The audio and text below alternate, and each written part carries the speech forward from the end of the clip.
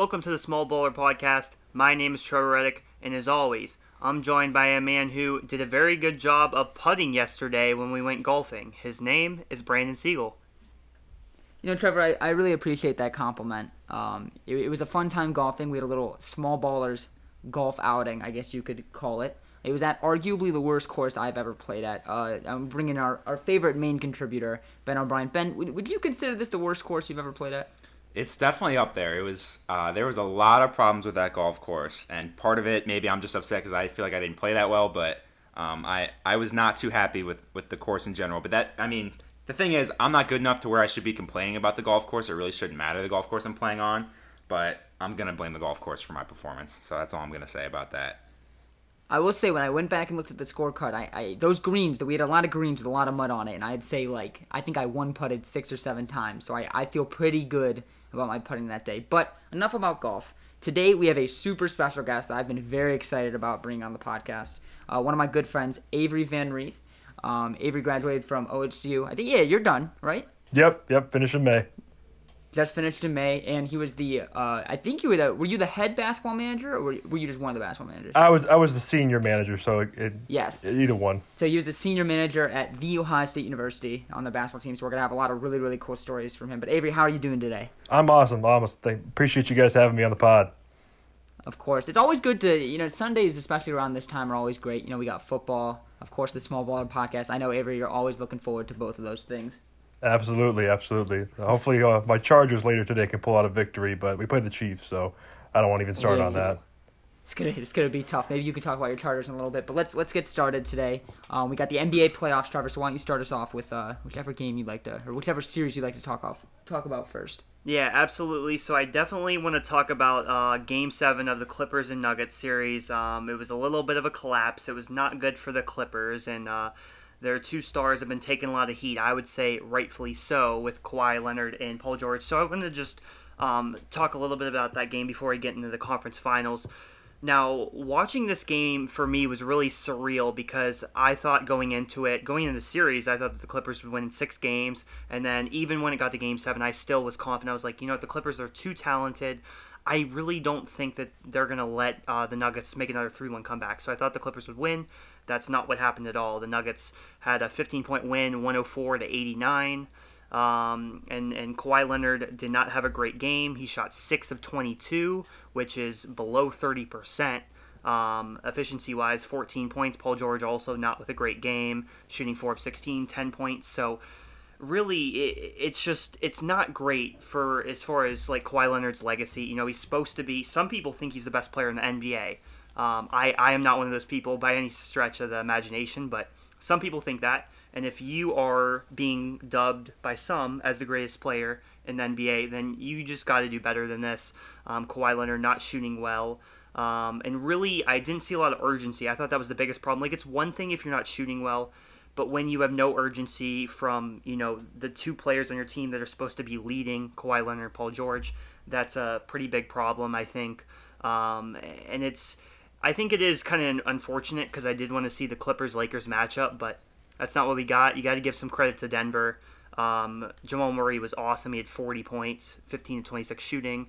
Jokic with 22 rebounds in this one and 13 assists. Really kind of a crazy stat line for him. But I wanted to go to you on this first, Brandon. What did you think about this series, and how surprised were you that the Clippers lost? I was definitely surprised. I mean, the Nuggets, a lot like the Heat, are just kind of trailblazing through these playoffs, and I've been incredibly impressed with them. And I think they'll give a good fight to the Lakers. I think the Lakers will still come out on top of that series, but for this series, very, very unimpressed with Kawhi Leonard. What you talked about with legacy, I think is really, really important. I wonder, like someone like Kawhi or Paul George, what they think about that. It'd be interesting to hear their thoughts. But you know what? We're going to go to our special guest here. Avery, what are your thoughts on this series? Did you think the Clippers were going to win like us? I did think they were going to come out with Game 7. It's unbelievable. The Nuggets, the last 3 games of the series, they were down double-digit leads and were able to come back and find a victory. I love watching the Nuggets, though. Jamal Murray reminds me of Steph Curry in the way that he kind of could just dribble around the court, almost like fall down and throw up a shot, and somehow it goes straight in. And then Jokic, it's amazing. In the fourth quarter of every single game, their strategy is we're going to run the pick and roll with Jokic. He's just going to dribble around everybody and then find whoever's the open man and kick it to him. They were knocking down shots, especially late in the game. Big choke job, I would say, by Kawhi and Paul George. Both with 0 points in the fourth quarter of a Game 7. That's not exactly what you want out of your superstars. Yeah, absolutely. No, not at all. Yeah, and it was really interesting. I just obviously I was very surprised, but again, it was the urgency that really stood out to me. I was just like, how can you not be like, this is the conference semifinals. You're going against Denver Nuggets. You have a chance to go up and play the Lakers. I didn't understand, like, how can you not be, I don't know, they didn't seem all that upset. Like, they weren't, like, really urgent. But, Ben, I want to get some of your thoughts as well on this series. What were some of your thoughts? Yeah, so, I mean, at the beginning of the series, it seemed like the Clippers were the better team. And, I mean, that was to be expected, right? We assumed the Clippers would win this game, or this series, excuse me. There was a lot of people that thought the Clippers would make it to the NBA Finals, and I definitely thought they had a really good chance of making the NBA Finals. And not to sleep on the Nuggets, though. I mean, I remember talking about in the first round with the Nuggets how I thought they had a really good, they had some really good role players that could do a really good job for them. But after their first series against the Jazz, I don't know, even they got out of that series, I was a little down on the Nuggets. I didn't have a whole lot of confidence in them. And then all of a sudden they get down 3-1 to the Clippers, and I thought there's no way. And then kind of like what you said, Trevor, the sense of urgency, especially in Game 7 down the stretch, it just felt like the Clippers didn't want to win as bad as the Nuggets did. And as I'm looking at the box score from Game 7, I mean, Kawhi Leonard goes 6 of 22 from the field in Game 7. You can't have that. He's a top 3 player in the world. You can't have Kawhi Leonard going 6 of 22 in a Game 7. It's just you're not going to win with that kind of production. So credit to the Nuggets. Obviously, it's no secret that I am a very big LeBron James fan. I'm cool with the Lakers playing the Nuggets because I think the Lakers are clearly the better team in that matchup.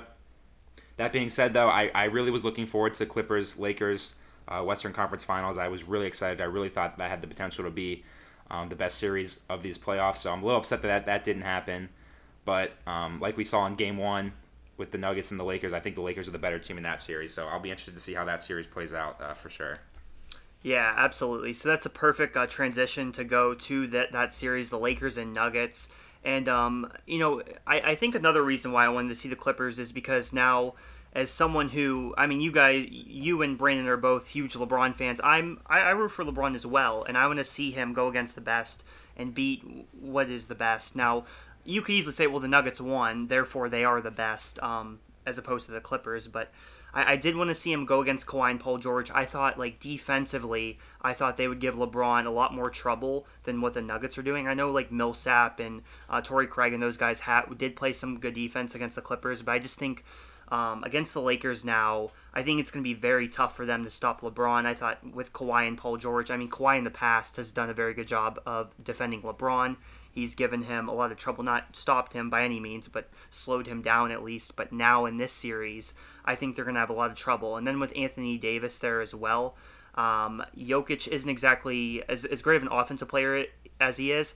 I think defensively, he doesn't always have like the lateral quickness, I think, to be able to stay with Davis, and some of their other players I think are having a hard time with Davis as well. So Lakers did win Game 1. I think the final score is closer than it actually was. I stopped watching this game midway through the fourth quarter because it was a little bit of a blowout. Lakers just playing very well all around. Anthony Davis with an amazing game, 37 points, 12 of 21. 10 rebounds as well. So Anthony Davis in particular has been amazing throughout this whole playoffs. And I also want to point out quickly Rondo, because coming in the playoffs with the Lakers, I was concerned with the Lakers because I was like, okay, LeBron and Anthony Davis, they're going to play their part. They're going to be amazing. But what are they going to get from the other guys? Rondo, Danny Green, Caldwell Pope. And it seems like Rondo has really stepped up, especially like when LeBron's off the court. I think Rondo does a good job of running the offense, leading the team, and he's someone who can have the ball in his hands and run the offense, and you don't have to really worry about him like turning the ball over a ton, and he's really just, he's been there, he has a lot of play of experience. So I like what Rondo's done with the Lakers, but Avery, I wanted to go to you, just some of your thoughts on this series in this game and then going forward as well. Yeah, so the one big thing that I noticed from the Lakers is the previous series against the Rockets. Obviously, the Rockets are famous for their small ball, so the Lakers' bigs, Dwight Howard, JaVale McGee, those guys didn't get any time at all whatsoever. And the biggest thing I noticed in the Nuggets series, especially in Game 1, and you'll probably see it throughout the rest of the series, is JaVale McGee started the game off. Dwight Howard had a big impact on the game. They're able to have guys to guard Jokic because they have long athletic bigs. So I think that's going to be the big key for them, whether it's going to push them over the top. Yeah, absolutely. I definitely agree with that a lot. Because it's just another thing that the Lakers have that they can use now against the Nuggets. It works much better, whereas against the Rockets maybe it didn't quite as well. So I think it's going to be interesting to see going forward, but it's really going to be tough for the Nuggets. I have a hard time seeing how they're going to be able to push this series. I did pick the Lakers in 6, but I don't know. It's going to be tough, I think, to push it to 6 or 7 games. But Brandon, I know you're a huge LeBron fan. What do you think about how the Lakers have played in this opening Game 1, and what do you think going forward will happen? So obviously, LeBron, I don't know if he had his absolute best game this past game. Anthony Davis played really, really well. But there's 2 other guys that played really well. I was actually going to mention it, but Avery already hopped on it. The bigs in this game played so well, and they got Jokic in the foul trouble early and really took him out of the game. Dwight Howard was plus 14 in the plus minus, and that's huge, especially, a guy who, really all his job is to be just to kind of be a pest. It's not like he's out there to score 25 points. But this game he kind of did. He went 4 for 8 from the field. He had 13 points. And like you mentioned with Rondo was fabulous. Really, these whole playoffs, Rondo has been so great. And we talked about this the other day. I don't know if you just touched on it, but the Lakers' front court is not this amazing front court, and backcourt isn't this amazing backcourt. And it's it's really, really important in these playoffs to have those really great guards. And that's something that they're kind of thriving without. Which is really, really amazing to see. We talked about, if they were to add Bradley Beal, I don't know if they would ever lose. It'd just be insane having Bradley Beal in this game. Any last thoughts, Trevor, on the playoffs before we head on over to the NFL? Well, yeah, I did want to get the Heat to Celtics. We'll do it quickly. Oh, yes. But, Ben, I wanted to hear some of your quick thoughts about the Lakers and how they are playing. Yeah, so I'm glad Brandon and Avery both said something about the bigs because I completely agree. Against the Rockets, they didn't. It wasn't part of the winning formula to beat the Rockets to have the bigs play as much. So in Game 1, that was a big standout for me was the amount of minutes that Dwight Howard was playing. Even JaVale McGee got a decent amount of minutes. They were a big impact. Last thing I'll say about this, I already said I think the Lakers are clearly the better team. I think it showed in Game 1. The Nuggets just don't have. They have 2 great players. Jokic and Jamal Murray are great players, but they're nowhere near the caliber that LeBron James and Anthony Davis are, and I just don't think they're going to be able to keep up with those 2. They're great, but they're not the 1-2 punch that AD and LeBron are, so I really do think that's going to be the difference in this series. I just don't think the Nuggets have the power to keep up with the Lakers moving forward. Yeah, it'll be interesting to see moving forward. Jokic definitely cannot get into foul trouble. If he gets into foul trouble, to me, it's, like the game, I felt like after he picked up some of those fouls, I felt like the game pretty much was over, shortly after that. But moving on to the Heat-Celtics series, we'll go through this one quickly. The Heat are my favorite team. I'm happy to see that they are playing as well as they are. They started up going up 2-0. They did lose last night to the Celtics.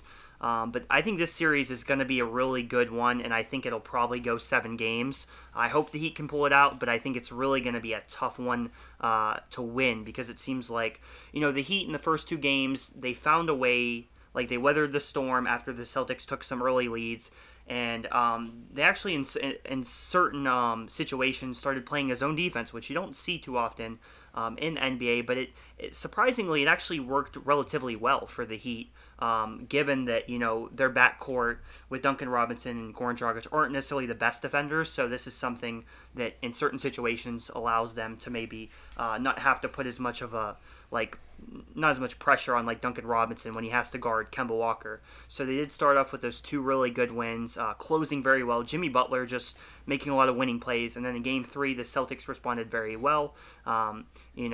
Pretty much a well-rounded effort in Game 3 last night. Kemba Walker, Jason Tatum was awesome, 25 and 14, and they won. So Game 4 is going to be really interesting. We'll see what happens with that. But Avery, I want to get some of your thoughts on the Heat and Celtics series. Yeah, so I think the biggest thing that I've been watching is the chess match between the 2 coaches of Brad Stevens and Eric Spoelstra. Spoelstra obviously was the coach for the Heat when they had LeBron, Wade, and Bosh and won some championships. And everyone knows that, or everyone says that LeBron is always the coach whenever he goes. He's never had great coaching. Ty Lue, for example, they said LeBron carried the team. But I think people are starting to figure out that Eric Spoelstra is a really good coach being able to take this roster that he's 100%. had and take it to the Eastern Conference Finals and go up. He's up 2-1 right now, and Brad Stevens is known as being a very good coach, but I think he's on the hot seat right now because obviously the Celtics have struggled in some series that they've had recently, having some leads blown and going down 0-2 to start this series. Big win comeback yesterday. Obviously, you can't go down 3-0 in the NBA playoffs, but the chess match between the two coaches has been very interesting to see how they strategize against each other.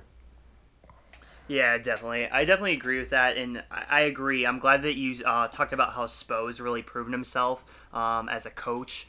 And it's just crazy, the Heat, I think, are such a great organization, and the way they've kind of, after LeBron left, and then obviously, like, the thing with Bosh happened when he was supposed to be kind of the focal point moving forward, and then obviously Dwayne Wade, he's getting ready to retire, and how they've kind of already built this team back to being, potentially a contender. But Brandon or Ben, do you guys have any last thoughts on this series before we get into the NFL? I'll say this. I will say this. I really don't. I don't really care that much who wins between the Heat and the Celtics. I like them both. I actually have. I'll be cool with either of them winning. I think, like you said, or like Avery said, both have awesome coaches. I think they're both extremely well-ran organizations. However, I do think, knock on wood, if the Lakers were to make the NBA Finals, I think it's an intriguing matchup either way, because you either have the Lakers-Celtics, which historically is an awesome NBA Finals matchup, or you have the Lakers versus the Heat. You have LeBron versus his old coach versus his old team versus Pat Riley, who he's come to be very close with. So obviously I'm rooting for LeBron to make the finals, but who LeBron would theoretically play in that finals, I don't care. I think it's awesome either way. I think it's great for the NBA. This has been a very interesting year for the NBA in general, so I think it would be an awesome outcome either way. So I'm excited. I'm very excited for this series. Like I said, I do think I'm glad the Celtics won last night. I'm glad they made it a competitive series, because I do think this series has the potential to be a really, really good series moving forward. Yeah, absolutely. All right, Brandon, you want to move on to the NFL now? Let's do it. Let's get to the NFL. So, Week 1 finished up last week. Obviously, this is coming out after Week 2. But I wanted to get into some of our kind of big takeaways we had from Week 1 in the NFL. And I guess, last Thursday night's game with everyone's favorite quarterback, Baker Mayfield, too, potentially. So, Trevor, what are some takeaways you have? So the main game, obviously, that I was excited to watch was the Buccaneers-Saints game. I watched the full game, so I guess I'll talk about that one, since that's the game I'm most knowledgeable about. Now, I'm a huge Tom Brady fan, obviously. He's my favorite player in NFL history, so I'm rooting for the Bucs in this game, obviously. And I thought it was interesting. I thought they started out well. They had a very good first drive after they stopped the Saints driving right down the field. Brady threw some nice passes. The running game was going well, and they went up 7-0. Now, after that, we did see, obviously, Brady with the new receivers. We saw a miscommunication on their next drive, and we saw an interception thrown. Mike Evans stopped short of the route, or there was just a miscommunication. I don't know whose fault it was necessarily, but regardless, it was an interception, set the Saints up in a good possession, or in a good position to score, and then from there on, it was like they were playing catch-up, which made it very tough. The Saints are a very good team. I think they're arguably the best team in the NFC, so I know that the story a lot of the times is going to be like, oh, well, Tom Brady, he has these 2 interceptions, he's playing badly, and I don't think he played well overall, but I think there were some flashes that he showed that could be, that I think shows a little bit of optimism going forward, but ultimately the Buccaneers made a lot of mistakes in this game, so many penalties, the punt that they totally just... it was horrible, that punt that they missed. The Saints recovered from like the 15-yard line, scored again from there, and it could have been a close game that the Buccaneers had a shot, but the Saints did take this one. So yeah, I think it'll be interesting to going forward. But again, I mean, if you count out Tom Brady, I mean, I think that's probably not a good idea, to be honest, even at age 43. Yeah, I don't know. The Buccaneers game to me was very interesting. I think it's going to take some time for the Buccaneers to kind of really get into the spell of things and kind of hit their stride. And I think potentially they will. It's going to be interesting when that is, whether that's this season or even maybe next season. Avery, you got any big takeaways from this week? In terms of the NFL, like you said, with the Tom Brady situation, playing on a new team, we had a couple situations like that throughout the league, like Cam Newton in New England and Tyrod Taylor in Los Angeles, and a couple new quarterbacks, rookie quarterbacks like Joe Burrow. It was obvious to see that having no preseason definitely hurt the chemistry between the quarterbacks and receivers. So hopefully that a lot of teams can get that figured out to make the games more competitive through the air for the rest of the season. Yeah, that makes sense. So, Ben, before I get to you, I'm just going to kind of give my one big takeaway I had.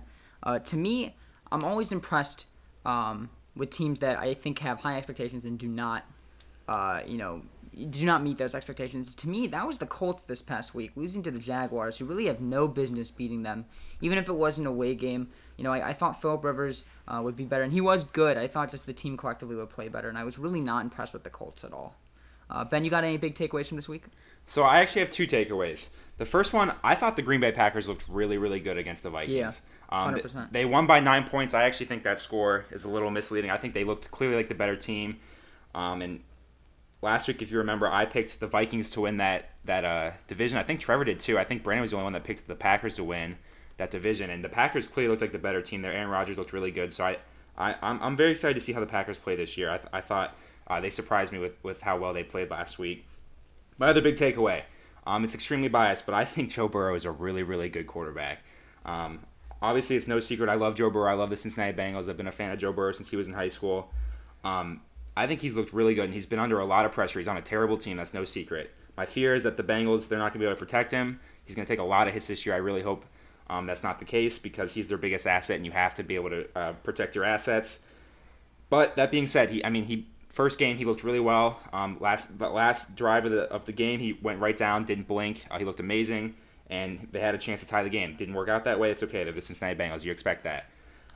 Then he has 4 days rest, and all of a sudden he's playing another game on Thursday Night Football, and he didn't blink. He threw the ball 61 times. He did everything they asked of him.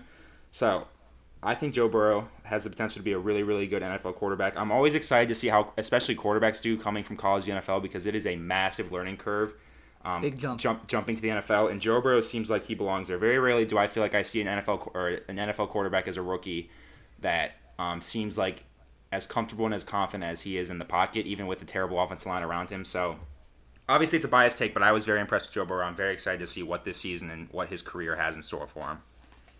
Well, while I might be biased, I actually 100% agree with you. I'm very impressed with Joe Burrow over the 2 games that he's played. I think he will. To me, it just seems so hard for him to not succeed in the NFL. I just think he has so much talent. Brandon, you gotta stop saying that, bro. You gotta stop saying that because I don't want you to jinx him. I like Joe Burrow. He seems good to me. Any last thoughts, Trevor, Avery, Ben, before we head into our kind of main portion of today's episode? I'll just say for the NFL, the 2 games that stuck out to me the most were the Cardinals' victory over the 49ers. Yeah, big victory. 49ers defense is known to be holding teams pretty low scoring, and Kyler Murray was able to pick them apart a little bit. His scrambling ability is unbelievable. And then also the Washington football team. That's my favorite name in the NFL right now. The big win over the Eagles, they dominated that game for the most part. Ron Rivera, the first game with the team, is really good big win for him over a very good opponent, and I enjoyed watching that game as well. Yeah, I was also. So I want to say one quick thing about what Avery just said about Kyler Murray. Everyone is very hyped up about a certain quarterback in the NFL, and they all think he's going to be the number 1 overall pick. And there's a quarterback on a team that I personally do not like at a school that Avery went to, who I think is exactly like Kyler Murray and should be the number 1 overall pick next year. So, we'll see what happens then. But Kyler Murray's great. I love Kyler Murray. Trevor, what was your final thought there? Yeah, I was just going to say that I was also very surprised that Washington got the win over the Eagles. I did not expect that at all. And then in addition, Ben, just to let you know, Brandon's doing this on purpose. He's trying to curse the Bengals. That's the only reason why he's hyping up Burrow as much as he is. I like Joe Burrow. That doesn't surprise me. Brandon thinks he's the big deal because the Ravens they have a running back that plays quarterback at times, and they're a good team this year. Blah blah blah. So Brandon's got a lot of confidence this NFL season. I'm not happy with it. I don't know about running back. I'm pretty sure that running back threw for the most touchdowns last year. So it sounds like a quarterback to me. But you know what?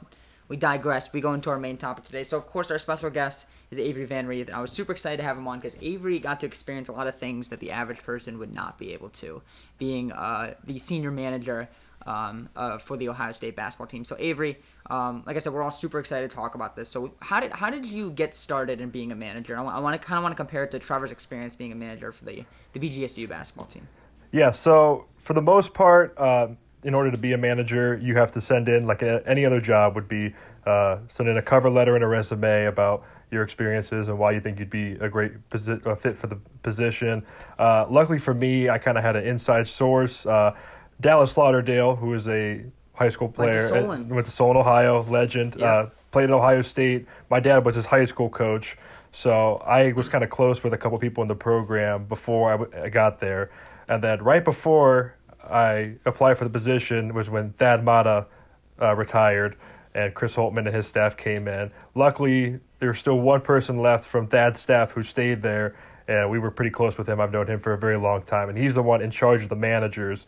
So he's kind of the one that got me into it, and I was almost like a guaranteed hire, I guess you could say, just because I knew people in the program. Like, we have situations like that. Like, if you're a friend of the coaches or something like that, you'll more than likely get hired for the job. So that's kind of how I got my way in.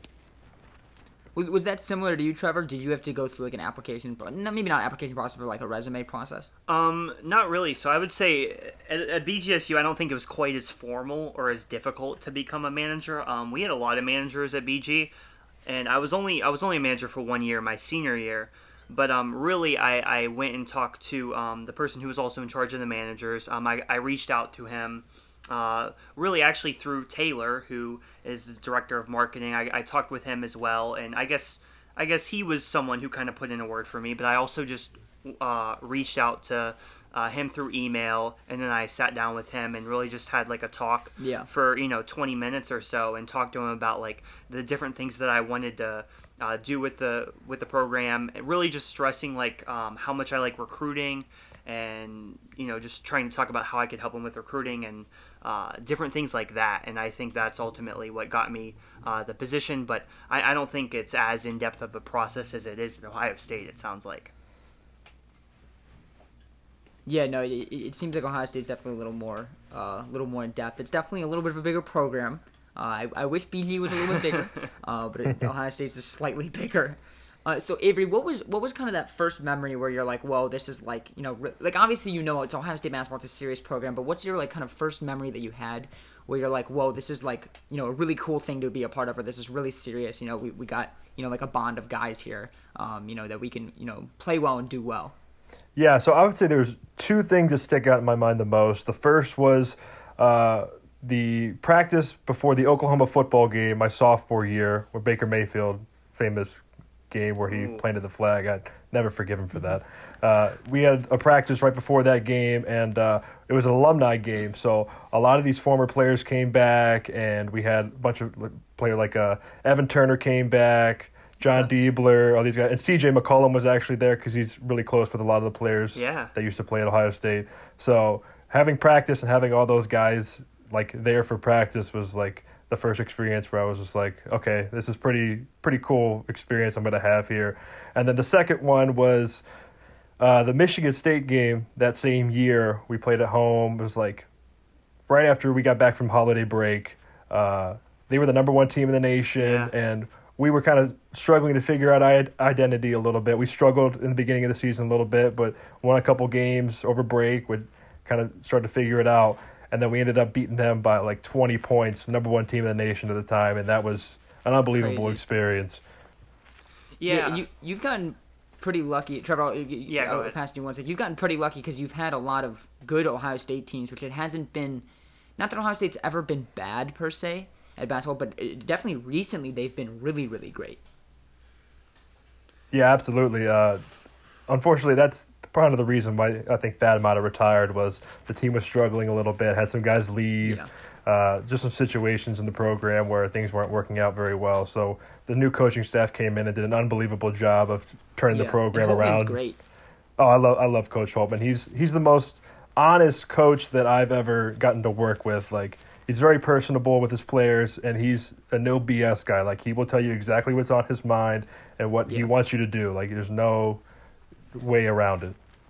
100%. Trevor, I'll pass it back over to you. Yeah, so I guess regarding that Michigan State game and just like that kind of season in general, because Ohio State didn't have like the greatest start, but then that Michigan State game around when they got in their Big Ten schedule, they really kind of went on a run, and that's when you saw like them start to rise up in the polls. They really they would beat Purdue later in the season, who I think was number 3 at the time on the schedule I'm looking at.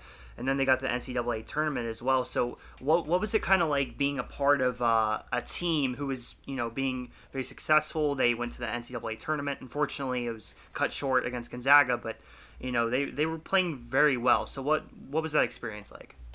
Yeah, that first year was the best first year you could possibly ask for. I mean, we were one game away from being co-Big Ten champions with Michigan State. A lot of big games like that Purdue game, like you said, was for first place in the Big Ten, won with 2 seconds left with a tip in. We had an unbelievable team that year. A lot of the guys played up to their potential, like Keita Bates-Diop especially. He was a role player, starter, kind of. Didn't have a real big impact until that year where he came back and obviously was Big Ten Player of the Year, was drafted by the Timberwolves. We had guys like Jae'Sean Tate, who's playing overseas, having a great career right now. He was the workhorse of the program. A couple other guys, role players that just stepped up completely. Caleb Weston was Big Ten Freshman of the Year that year. Like, we almost racked in all of the awards that year because everyone was surprised on our success.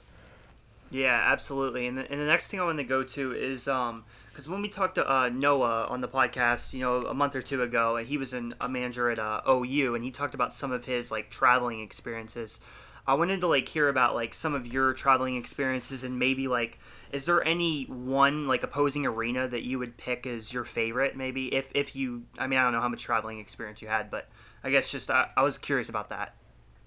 Yeah, so the way it works in our program is your first year you get one travel game, and then your second year you get a couple travel games. And as you work your way up to being a senior, you'll get obviously the better travel games, so you get to go on more trips and stuff like that.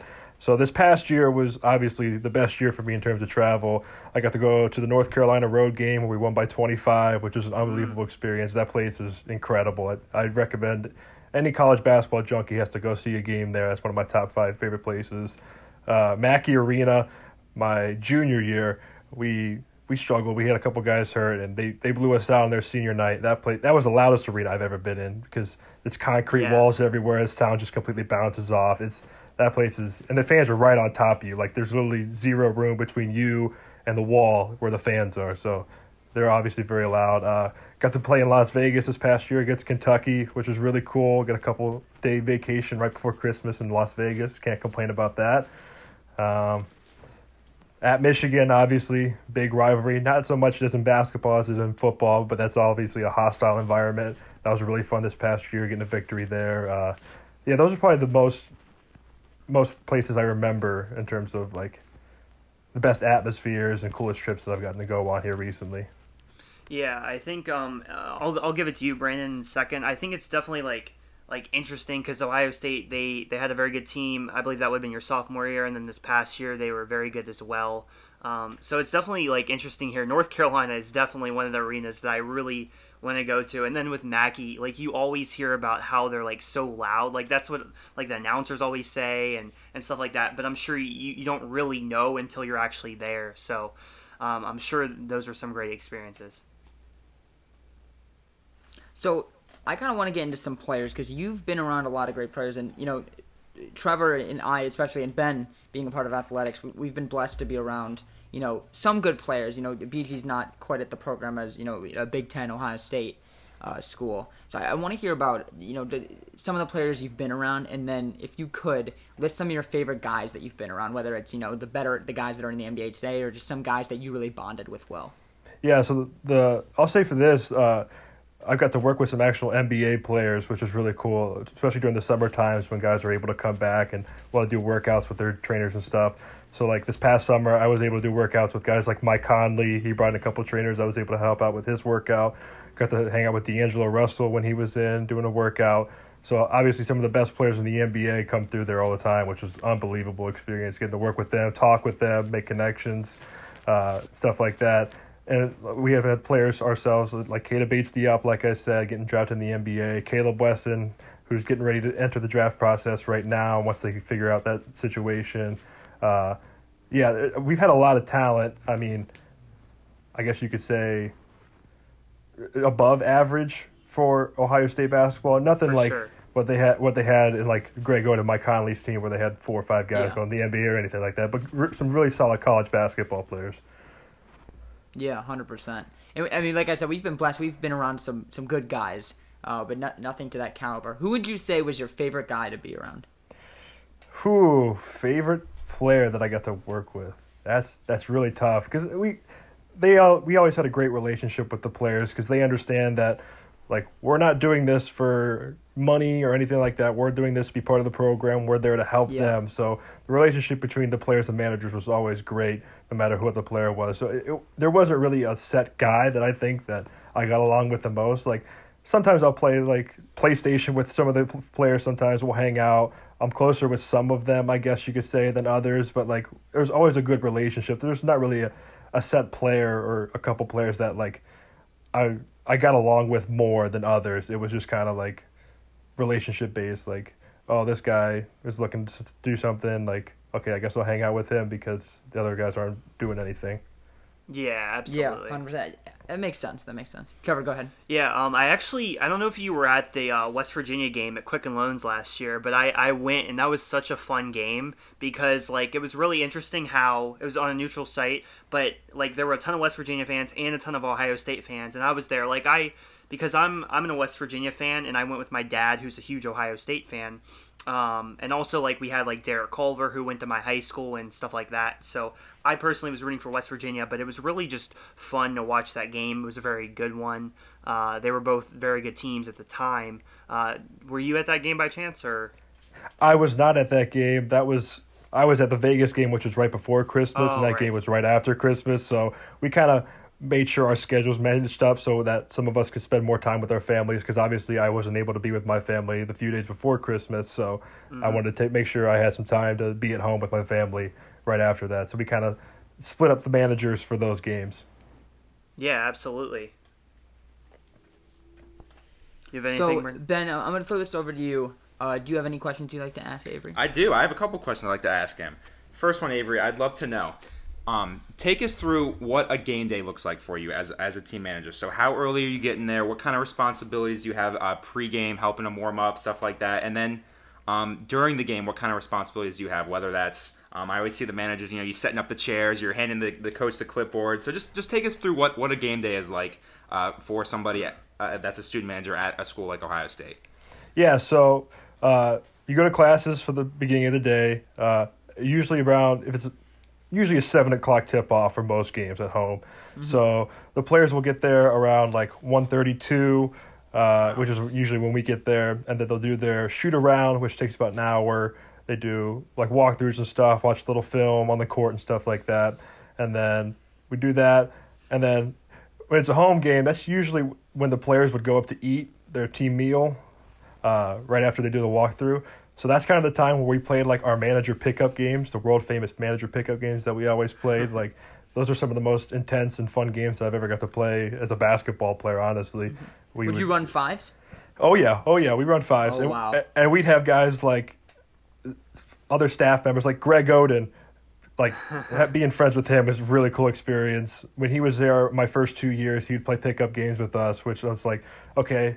I was one of the bigger managers, so I'm like, okay, I'm guarding the 2007 number 1 pick in the NBA draft right now, No way. and he's going to eat me alive. So I'm just going to enjoy this while I can. And you got another guy, Terrence Dials, who's currently on the staff there. He was 2005 or 2006 Big Ten Player of the Year, big guy. I had to guard him all the time. Now those two guys don't quite move like they used to, so I could kind of finesse my way around him a little bit, but. Yeah, which when we played our famous manager games. And then if it's a 7 o'clock game, they usually start the 90-minute clock, obviously, at around 5:30. So from like 4 to 5:30, you're showering after the game. We get to go up and eat the team meal, whatever the players don't eat, which is kind of nice. And we kind of just hang out, maybe do some homework for a little bit, and then get cleaned up, get yourself game day ready. And then for the game... like you said, like the manager's always the ones taking the stools out there for the floor. We all got clipboards. We're taking like personal statistics for the coaches that you won't see on the stat sheets. We put a game report together for them after the game, so that's kind of how we use those statistics.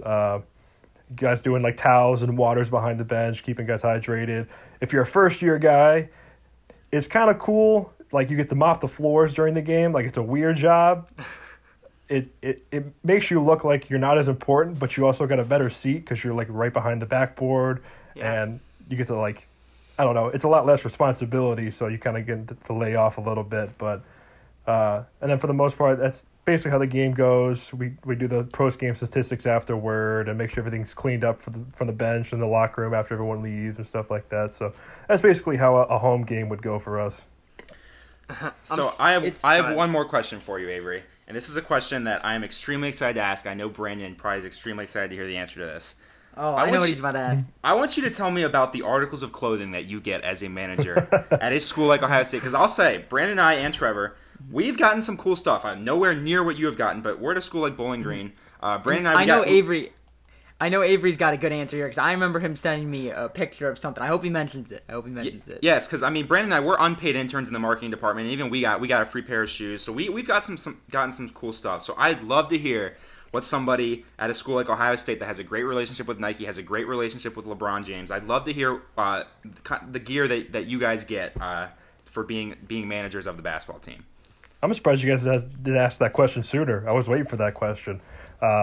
So we all get the same thing every year for the most part in terms of practice stuff. You get 2 shirts, 2 pairs of shorts, 2 pairs of compression shorts, 2 pairs of socks, and a pair of basketball shoes. That's your practice outfit. You'll wear that every single day to practice. And then for game days, you'll get your game day polo. We'll get some Nike golf pants and stuff like that. And then other than that, it's just a smorgasbord of just random stuff throughout the year.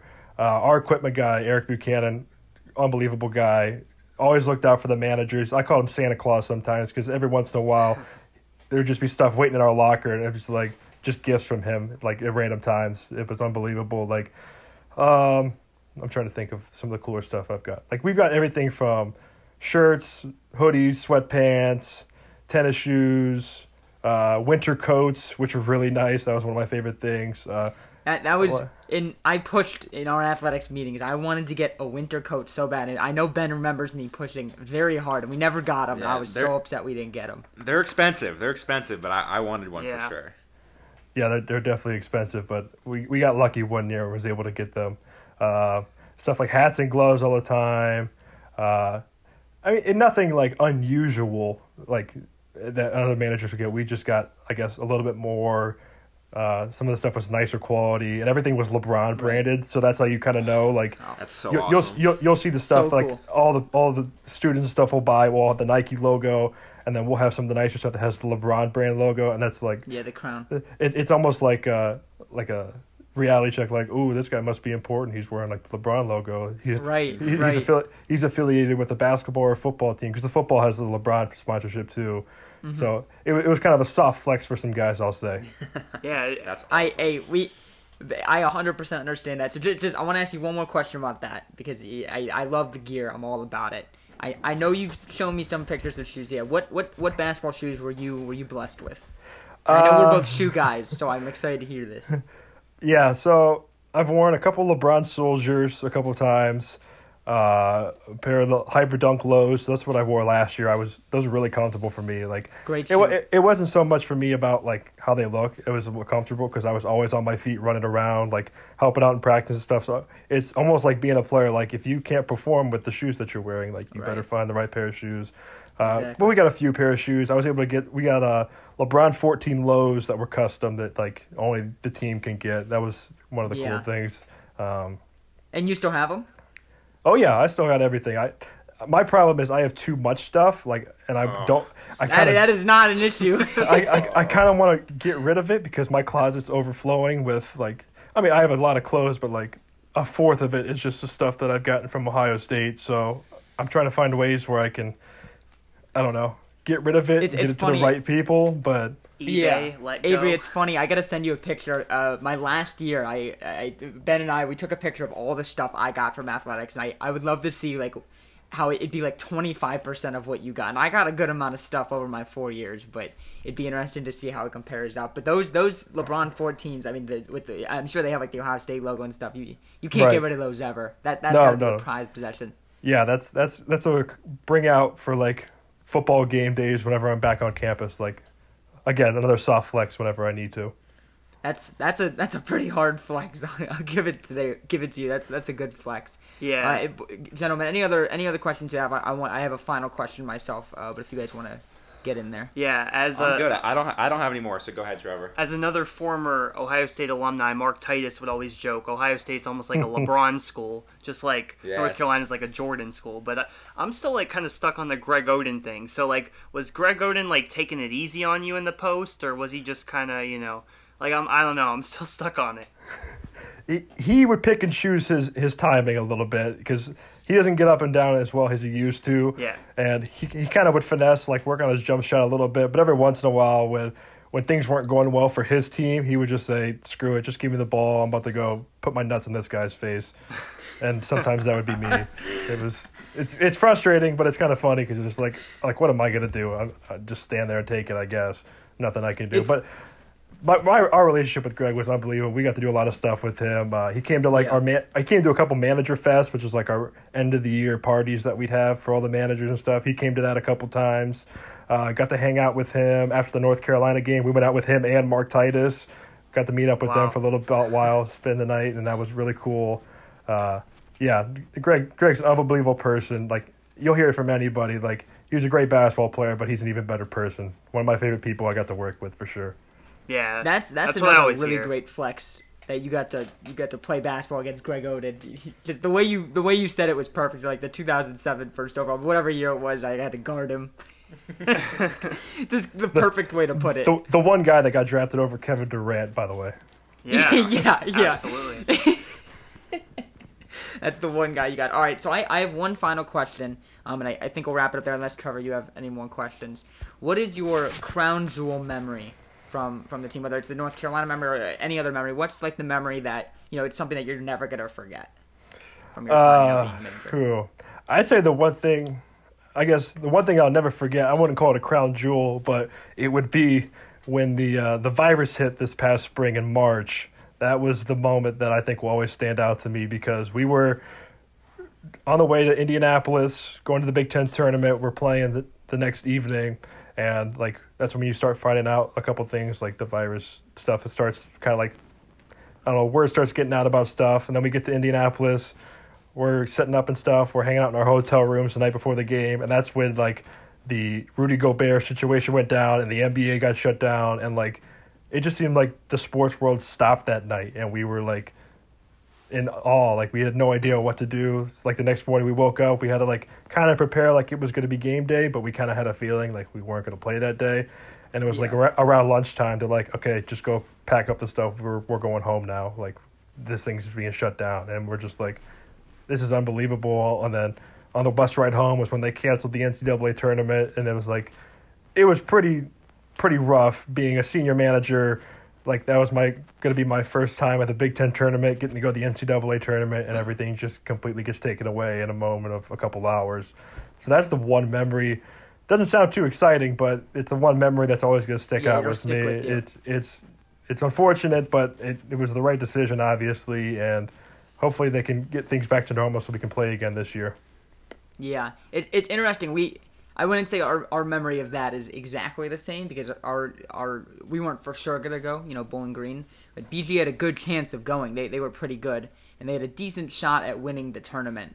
And it was very crushing. I don't know if you know this, Avery. BG hasn't been to, I think it's 64 years they haven't been since they've been to.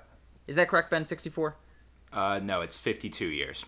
52 years. I was close. 52 years since BG has made it to an NCAA tournament, and we were probably going to be close this year if not going.